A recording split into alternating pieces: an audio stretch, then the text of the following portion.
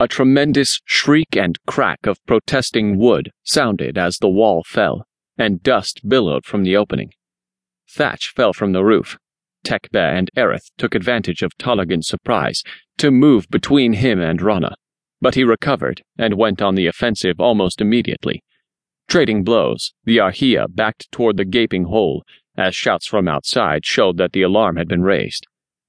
When he saw Rana about to escape, Tolligan made a desperate lunge. Seba shouted a warning and moved to block it, but instead caught the full force of the thrust in his chest. His mouth opened silently, as if surprised. Then his hands reached out, grasping the blade that impaled him, so when he fell, it was wrenched from Tolligan's hand. With Rana and Zelton out of the inn, Aerith and Tekbe followed them into the night, pursued by a howl of pure rage. Rana was sure the darker shadow against the night sky must be Aerith from the height. At least he is still alive. Seba, how will I tell your father?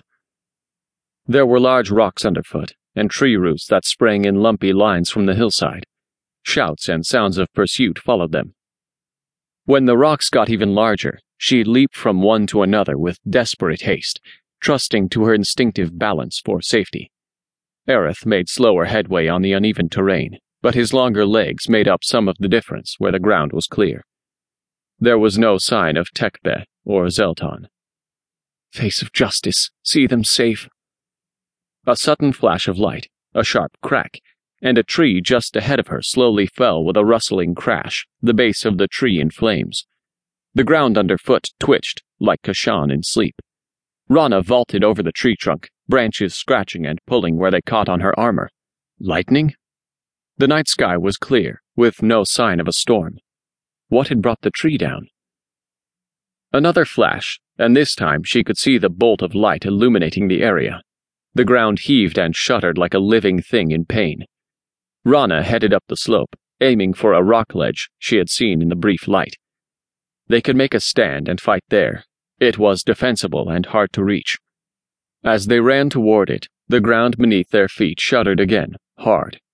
The hillside heaved up in a shower of dirt and rock, and then collapsed in a terrible roar, and she fell with it. Rana heard Aerith cry her name amid the rumble of falling stone, just before something struck her head.